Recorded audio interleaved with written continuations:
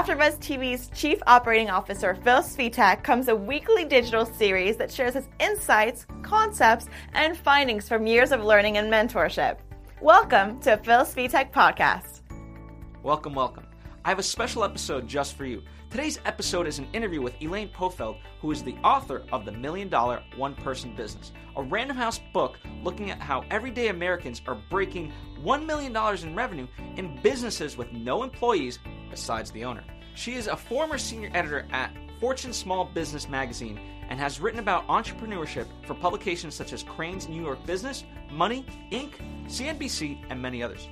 Elaine currently contributes to Forbes. She's also a co-founder of 200kfreelancer.com, a community for indie professionals looking to build a thriving business. I first heard of Elaine's book through Tim Ferriss, who I've often cited on the show. He did a podcast about $1 million one-person businesses, citing the examples from Elaine's book, and therefore I was very interested.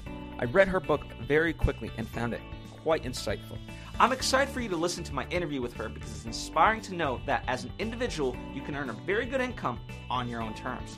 Especially for people with creative ambitions, her principles can really help. She is very generous with her answers, so I encourage you to take notes.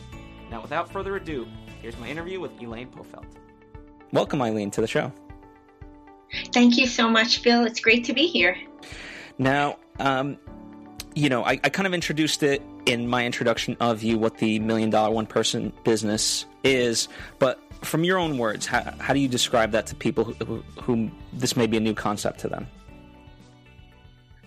The way I describe $1 Million One-Person businesses is those that have gotten to $1 million in revenue with no employees. So they may have one person running them. It may be two partners, maybe a husband and wife team or two friends, or it could be several partners. I use the U.S. Census Bureau's definition of the non-employer business, meaning they have no payroll employees. They may have contractors, though.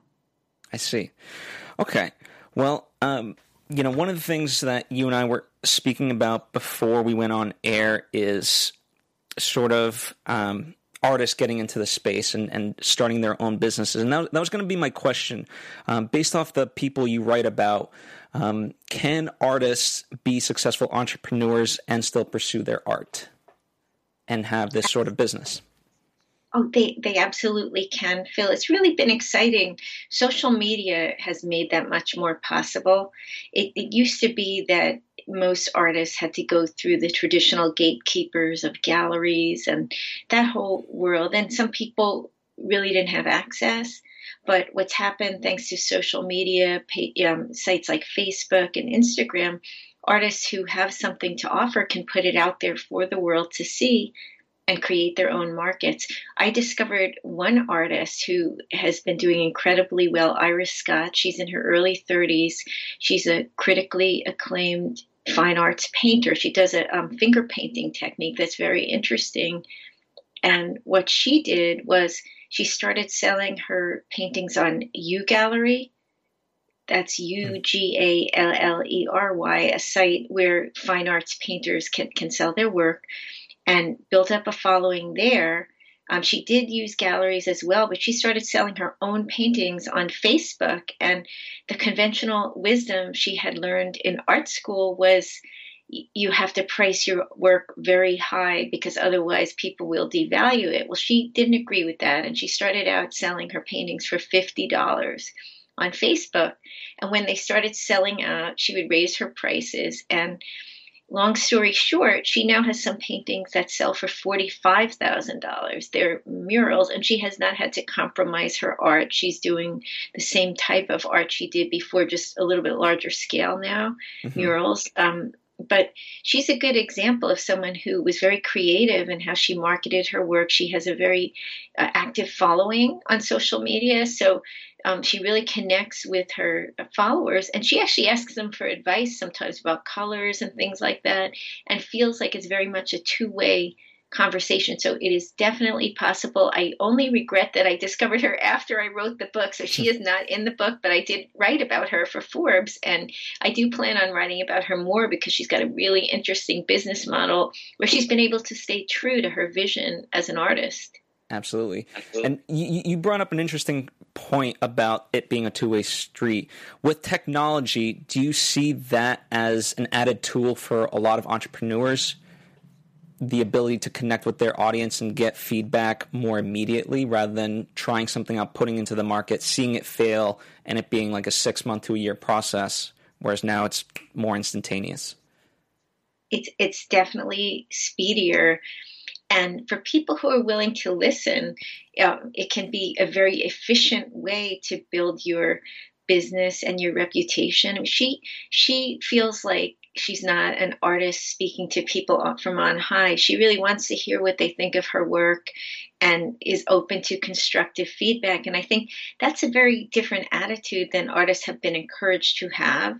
Mm-hmm. You know, we sort of think of the artist, often they're Garrett, right? Or the writer or whatever creative person it is, taking feedback from no one, just sticking with their vision. But maybe there's a different way to look at it. That's how, I mean, she's a very successful artist and she does look at it differently. And I thought that was just so refreshing to see the ability to put one's ego aside and say, you know what, maybe this lay person who likes my art has something valuable to say. Mm-hmm. And one of the things I want to ask you, it gets brought up on Shark Tank a lot, is this notion of hobby versus an actual business. And from your perspective, what do you think the difference is if someone who has an idea wants to bring it to market and, you know, how do they determine, is this just a hobby of mine or am I really pursuing this for the right reason? I don't think people really know when they start out with something where it's going to take them. That's the exciting part of being a creative person and being an entrepreneur, right? You create something, put it out there in the world, and then the world has some say as to whether it's a hobby or a business, you know, as do you, in terms of how much time and effort you put into it. A lot of the people in the book started out running the business on the side, and it was kind of a passion. And then they found there was demand for their passion, and they started turning it into more and more of a business. And when they finally had enough income to replace a job, that was when they went full time. So it's not something you can entirely control. And in a way that's freeing because you can just try something, see if it works. And if it doesn't work, but you like doing it, then leave it as a hobby. But maybe if it's making money and people want more of it, then you decide to step on the gas a little bit. Absolutely. That's a good way to look at it. In a lot of the interviews that I've seen you conduct, you cite that funding tends to be a big obstacle, or at least a question that entrepreneurs ask you about how they should get funding. Do you think now with the technology of crowdfunding and even sites like Patreon, do you think that's helped entrepreneurs? And if so, how do they best utilize resources like that?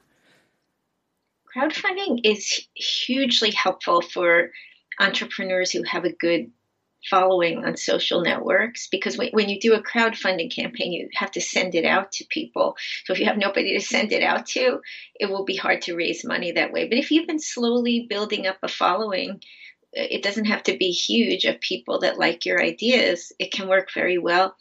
I just wrote an article about Steven Sudell for Forbes.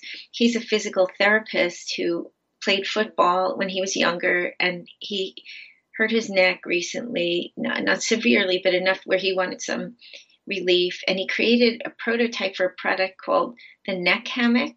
And it's exactly what it sounds like. It's like a little hammock for your neck, and it attaches to a doorknob, and you put your head in it. It's kind of like a traction device. Mm-hmm. He raised money. He raised about $900,000 on Kickstarter. And then he brought the total to 1.7 million by going on to Indiegogo, and was able to then have the money to manufacture the product. And since he introduced it last year, he has brought in $3 million from it on top of the money from the crowdfunding sites. And he's still running his physical therapy business 32 hours a week. He loves running it. He's actually, this weekend, he's going to be on a panel discussion I'm doing at the Chicago Inventors Organization annual conference. And I'm so excited to hear more about his story. But that's an example of someone who was not, he had a physical therapy practice. So in that way, he definitely was a business person, but more of a healer. You know, he wasn't necessarily motivated by making money primarily, although that was a byproduct of having a successful physical therapy practice. And he wound up seeing a need for an invention, and crowdfunding helped him to get to where he wanted to go. Mm-hmm. Absolutely. And in the book, you cite the reason why these $1 million businesses, specifically one-person businesses, are able to take off is because of things like automation and being able to sort of offload a lot of, I don't want to say the mundane tasks, but perhaps the tasks that the entrepreneur himself or herself is not fully versed in. One of the things I wanted to ask you is that in essence means you got to prioritize what you are good at. And how would you say someone should determine their priorities if they are a one-person business, and which tasks to offload to somebody else? There are some tasks that only you can do, right? If you're an artist, only you can make the paintings, right? You're a musician, only you can make your music. Same, with a writer. So those are things you cannot offload. Where I would start is with the things you really hate. Mm-hmm. So I'll give you an example. In my business, I hate bookkeeping. I really just hate it. And I would put it off. And then when I finally got around to it, it was this huge task. So finally I thought, why am I doing this? This is crazy. It's something that someone else can do really well. It's not that expensive to hire a bookkeeper. So I hired a contractor to do it, and she does a wonderful job. She loves bookkeeping. She gives me great business advice, and it's such a relief.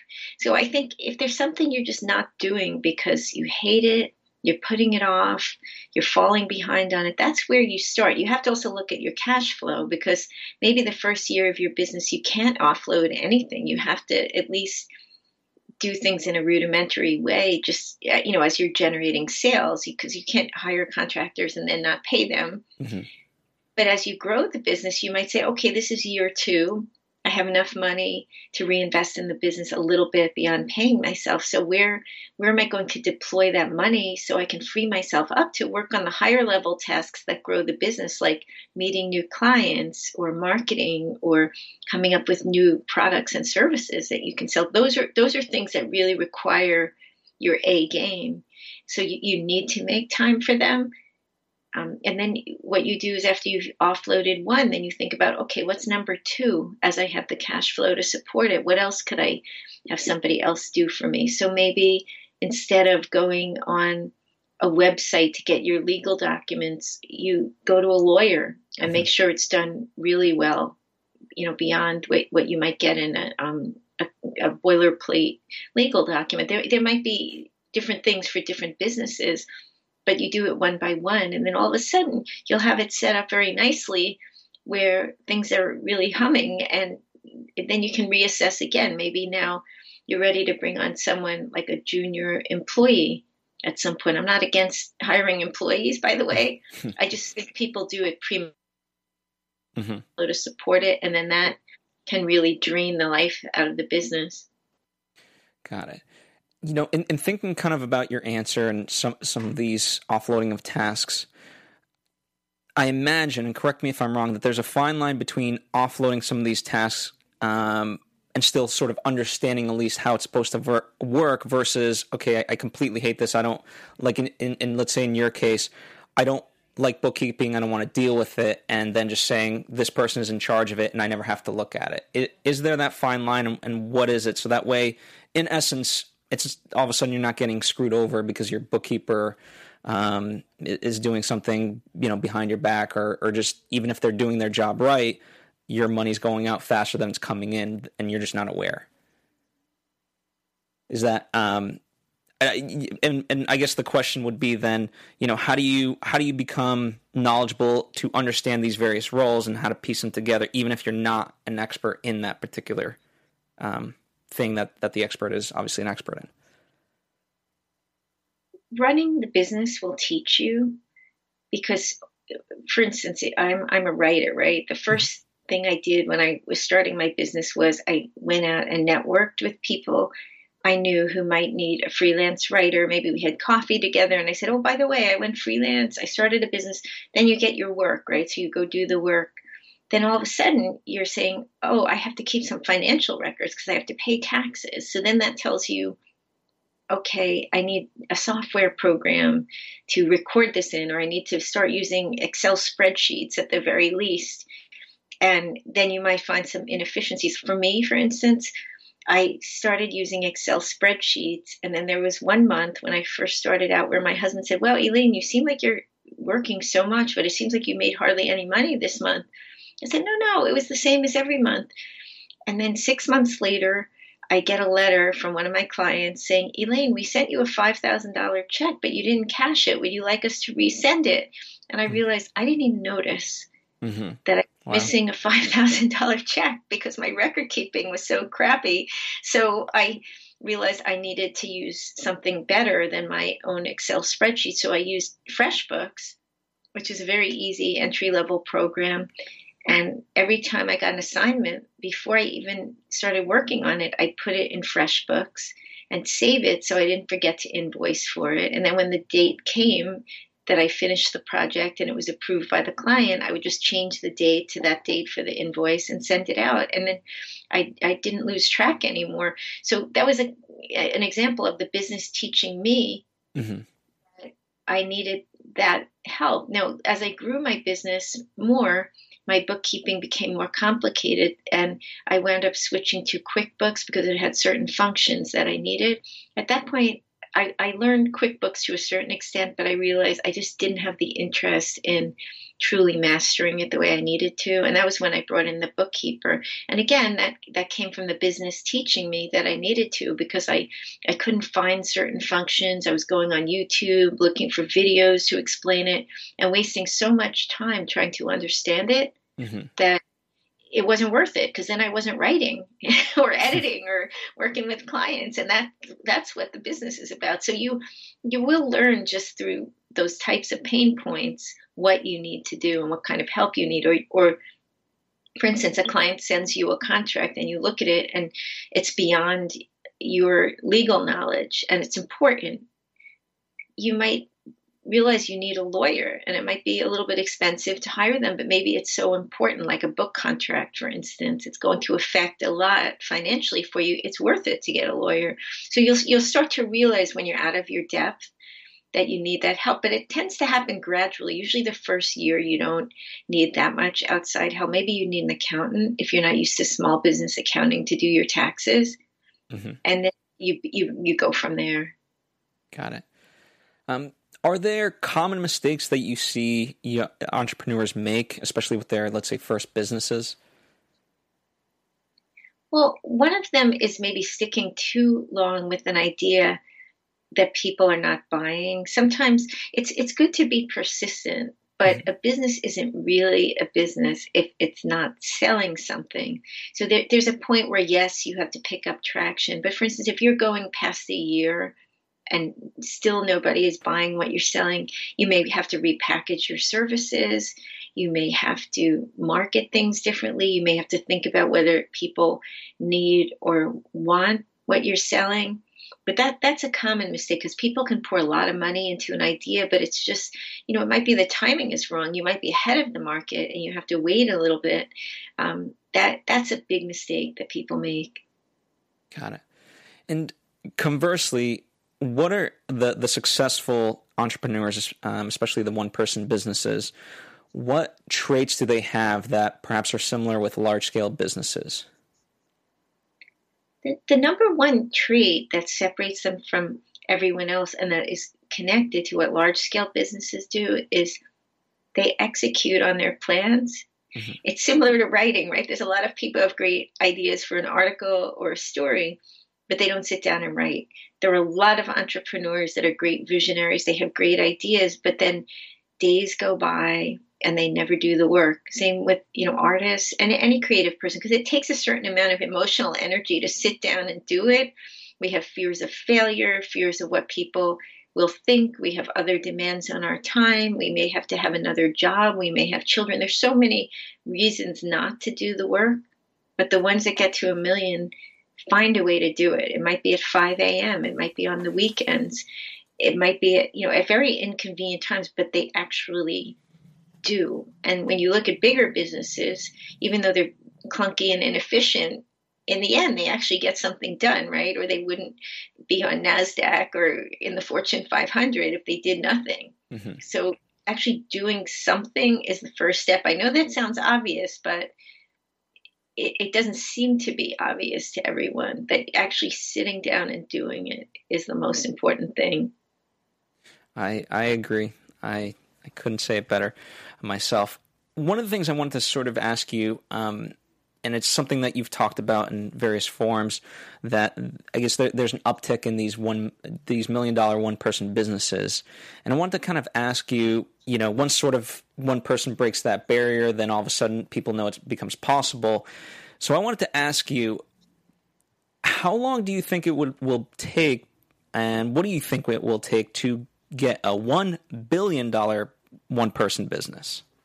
Oh, that's a good question. And I actually think about it a lot. Well, I found one recently that it was a two-person business, but a non-employer business, that were two guys who were about 22 years old selling a neck pillow. They were computer science students at Dartmouth, and they were at the computer a lot. And they made this prototype. They got some feedback from a local hospital and people in the Dartmouth alumni network, and were very smart in building the business. And they got to 10 million in revenue, not even selling it in the US market, which is the largest market. They were selling it in Europe. So guys like that could very easily, I think, get to 50 million by building a portfolio of other similar businesses without employees. Maybe the other people could be business partners, something like that. I don't think that's that far off. Mm-hmm. $1 billion I don't know. Don't hold me to this. I think 10 years. 10 years. All right. Well, I think 10 years, because that's a different type of a company in terms of organizational structure. But I'm not sure. There could come along a technology that makes it so much easier. I just wrote a story about someone who is acquiring $1 million one-person businesses. Richard Jalachandra, he was the former chairman of ClickBank, and he wants to acquire over 100 and make them into a giant company. He knows about scale. ClickBank is a biggish company. So if someone like him comes along, then he could prove me extremely wrong and maybe do it in a year or two. I don't know. That's what's so interesting about this area, is there's so much we don't know because people haven't done it before, and technology is changing so fast. Plus, the world is becoming a lot more global. So there are new markets that weren't open to people within, who are based in one particular country before. So there's so much changing that it could be sooner, but I think like a slow pace would be 10 years, and a fast pace could be 2 or 3 if just something totally wild happens. Very interesting. Yeah, I mean, one of the reasons why I thought of it, and sort of my theory, I'm curious to see if you agree with it or disagree. You in a couple of interviews, you cite that on average, if they're pulling in $1 million a year, then their profit tends to be somewhere between $200,000 and $400,000. And from my perspective, if you're able to make that much money, then I don't know if there is a bigger incentive to have to make more. Because certainly from my perspective, that's way more than comfortable in terms of what you're able to pull in a year. Would you agree with that, or disagree that some people do want more than that? Well, I agree with you. I think most people really don't want that much more than that. People aspire to lifestyles of the rich and famous in theory, but I think in reality, if they have to choose between their time and making that kind of money, most people would be very happy with 200 to 400,000 in take-home income. Now, that might be different in some big cities. Like, for instance, I live outside of New York City. A family with 500,000 in income in New York City is not rich. I know that sounds insane if you live in a different part of the country, but it's the same in Silicon Valley. The cost of living and housing is so high that you actually need to make a ton of money just to be middle class.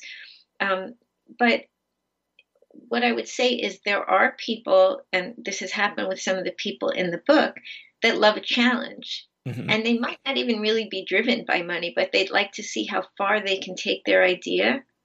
So I think because of that, they're motivated to try to grow the businesses further. There have been a few that have gotten up to, I think the biggest one is Brooklyn, and they're at 23 employees now. And I've met the owners. I think that they just love the challenge of growing the business. I know they are running a business and they'd like to make money, but I sense that there's just a challenge to scaling that some people like, and they like creating jobs for other people. They like the feeling of contributing to the community through a job creating company. Hmm. They like the impact. Sometimes you can have more impact in a bigger company. So there's always going to be a subset of people that feel that way. But I feel like most people don't. They'd be happy with a business that's a job replacement plus, meaning they can pay for health insurance out of pocket, which is very expensive. They can pay for vacations. They Hmm. can pay for college for their kids or pay off student loans for themselves.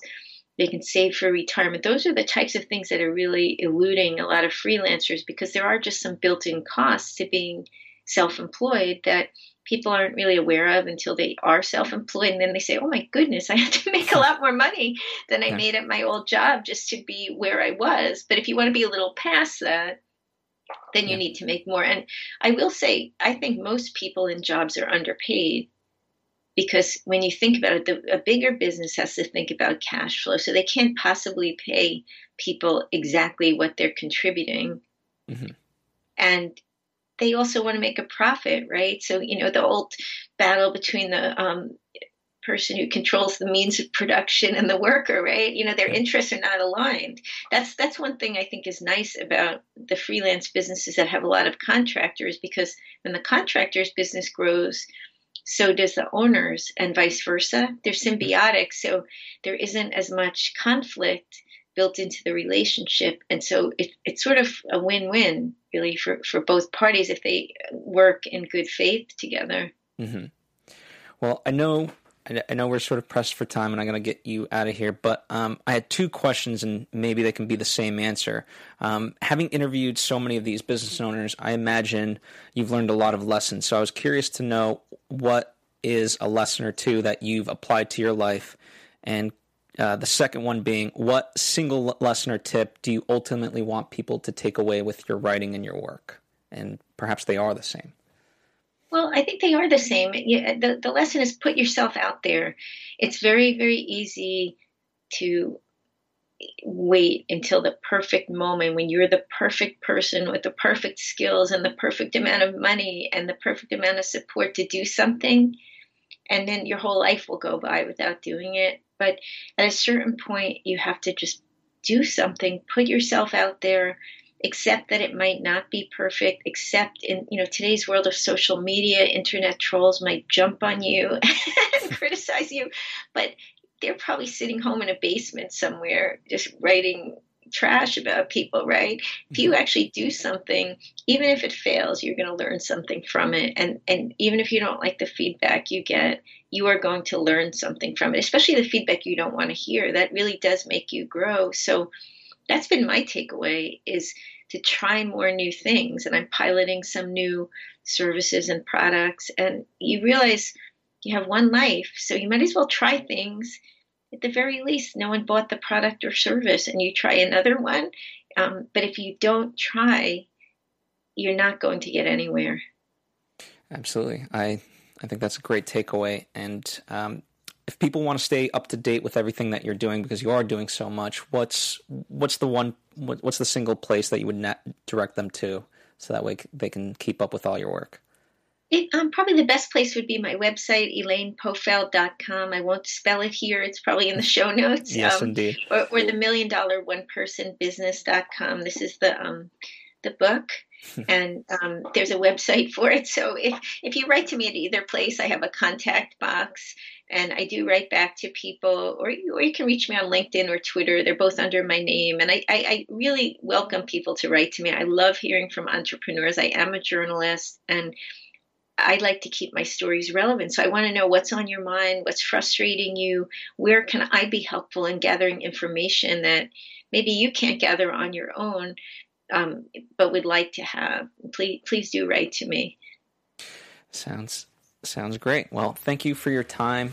Truly appreciate it. It's been a wonderful conversation. And, when you have other exciting stuff, I'd love to do a follow-up as well. I think there's definitely more ground we can explore. But for the meantime, that sounds awesome. I appreciate you're a great host. These are very thoughtful, interesting questions. So I enjoyed the conversation too. Thank you. I appreciate that. Before you click away to another lesson from Phil, here's a few more things. For your benefit, we've added links to Elaine's book, her website, and some of her work in the show notes below. Additionally, Phil's questions are time-coded so you can revisit any of Elaine's answers quickly. There's a lot to unpack, so be sure to leave us a comment so we can read your thoughts and respond back to you with any questions you may have. Plus, Elaine said she'd love to follow up in the future, so Phil could always ask some of your questions directly to her when the time is right. If you've enjoyed this video, please be sure to hit that like button and tell your friends and family about us. Also, you can support this show on patreon.com/PhilSvitek if it doesn't burden you financially in any way. Every contribution is truly appreciated, and it helps defray the cost of putting this show together, which you can imagine takes a lot of effort. To be notified when future episodes release, subscribe on either Apple Podcasts or on YouTube. Plus, the show is now available on Google Podcasts, Spotify, and a host of other amazing platforms. All you have to do is click the link to the specific platform that's most convenient to you. Lastly, if you're a new host or a college student seeking an internship in the LA area and would like to join AfterBuzz TV, visit AfterBuzz TV's contact page. A direct link is provided. Or, of course, you can tweet at PhilSvitek or Instagram me at BonjourJuliet. Thank you so much for watching. I'm Joby Bear, a producer on the show, and we will see you next week with another one of Phil's life lessons. Bye.